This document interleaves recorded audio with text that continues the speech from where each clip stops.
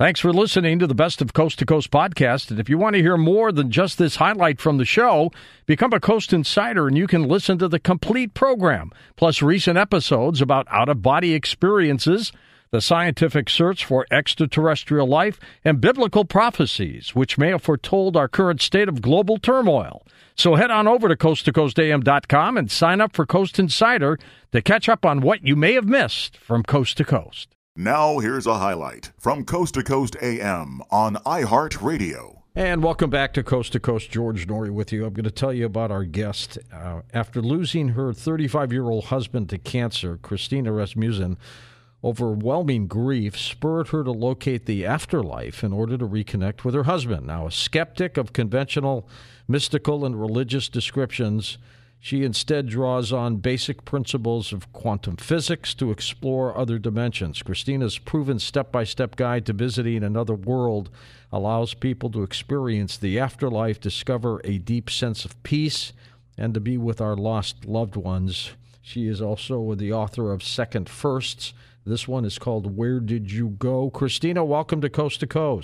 George, so good to hear your voice. Hi. How are you? I am very well and very happy to be talking to you. Well, I'm glad you're on the program, and we're going to get a lot of insight from you about this. Now, without dwelling on the tragedy you went through, could you tell us a little bit about what happened?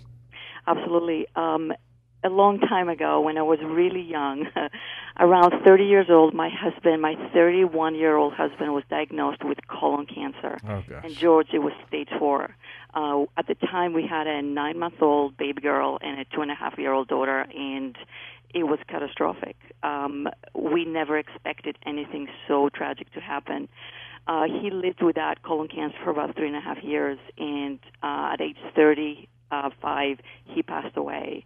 And George, and I know for many people who are listening tonight, that feeling of loss, the absence, the immediacy of death was terrible and confusing. And I wanted to be the one who had died, actually. And I know I know that feeling. I wanted to be the one. And would you believe, prior to that, I had studied grief, and actually I did my thesis on the stages of bereavement and studied Elizabeth Kubler-Ross. And nothing that I studied and nothing that I thought I knew could have prepared me for what happened.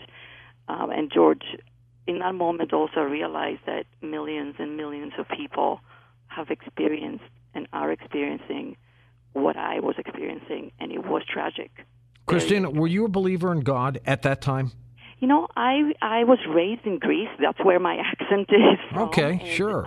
Yeah, and we actually believed in a God, yes, and being Greek Orthodox. So I was raised very traditionally and believed in this higher power that was God.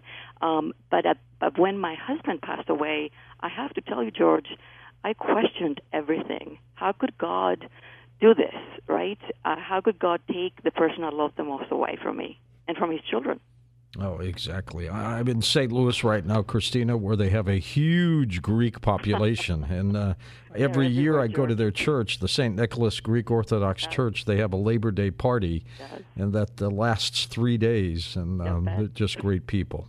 Thank you very much. Yeah, and we are religious people. We believe in God and divinity. But when tragedy strikes, George, you question everything. Yes, you do. You doubt things. I mean, you doubt reality. That's what I did. I doubted when he was here, and in those last moments, he was here. He was present. I mean, he was in a coma, but he would respond to what I was saying to him. And then within one split second, he was gone. And when someone is gone, there's nothing there. You would be considered now a grief educator, wouldn't you?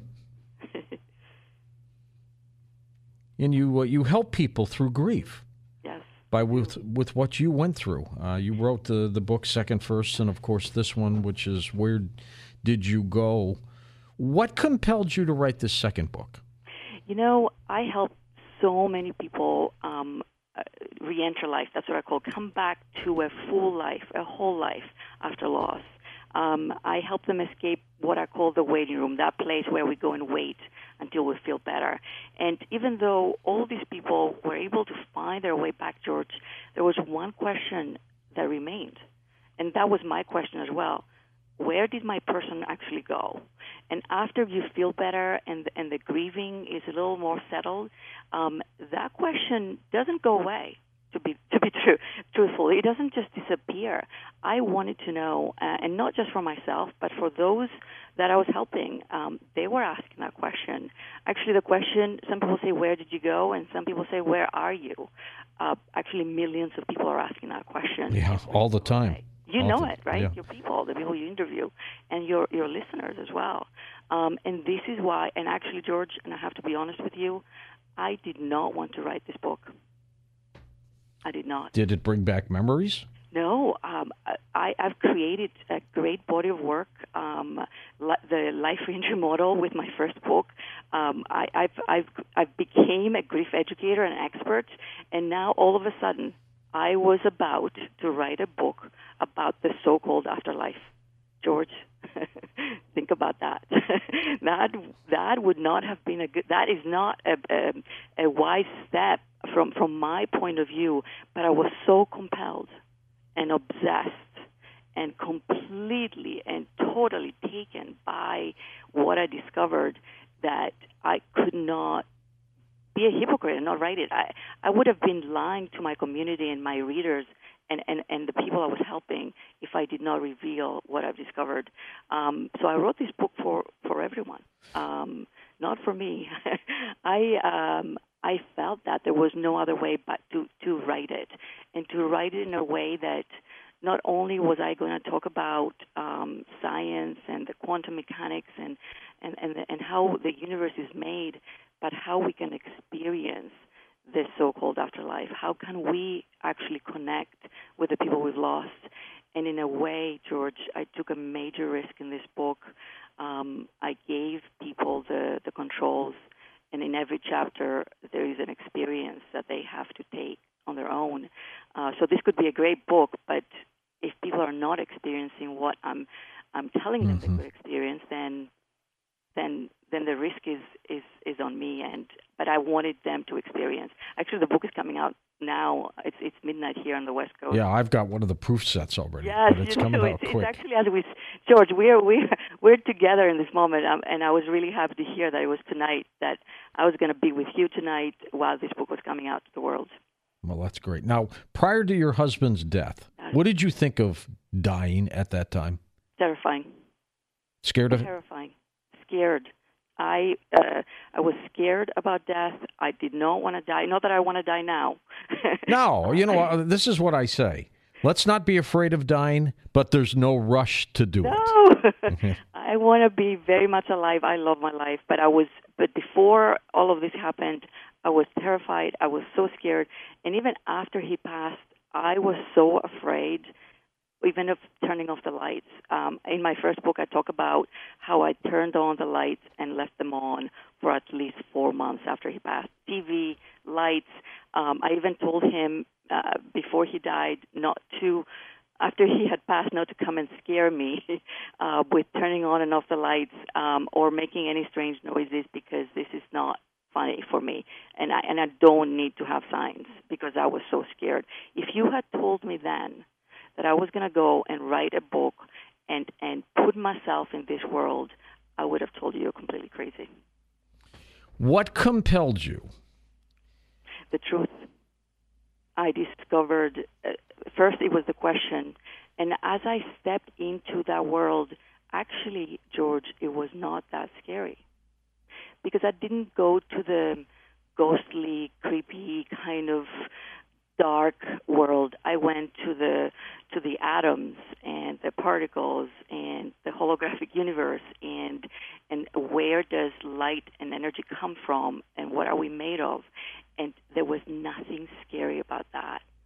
Actually, that world included a lot of answers and a lot of discoveries and facts and experiments that nobody knew about. The scientists knew about.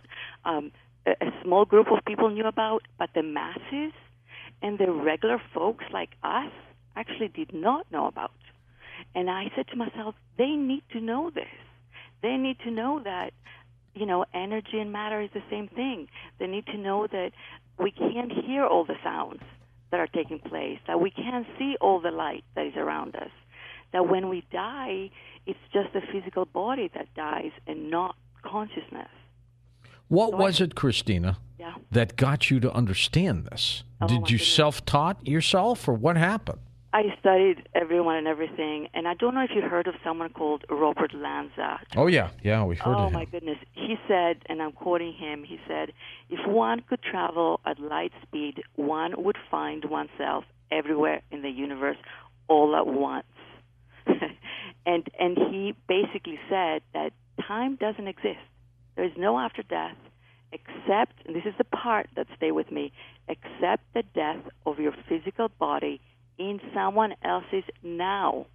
The death of your physical body in someone else's now. So basically, we die in someone else's reality, not in our own. Isn't that amazing? And you say that we don't have to die to find out what death is all about. No, we don't. I actually believe we can connect. I know we can connect with the consciousness of our loved ones. Someone said to me, George, the other day, said, Christina, you have to make it very clear to people that you're not talking to the dead the way traditional psychics and mediums do. I'm not hearing voices. I'm not seeing ghosts.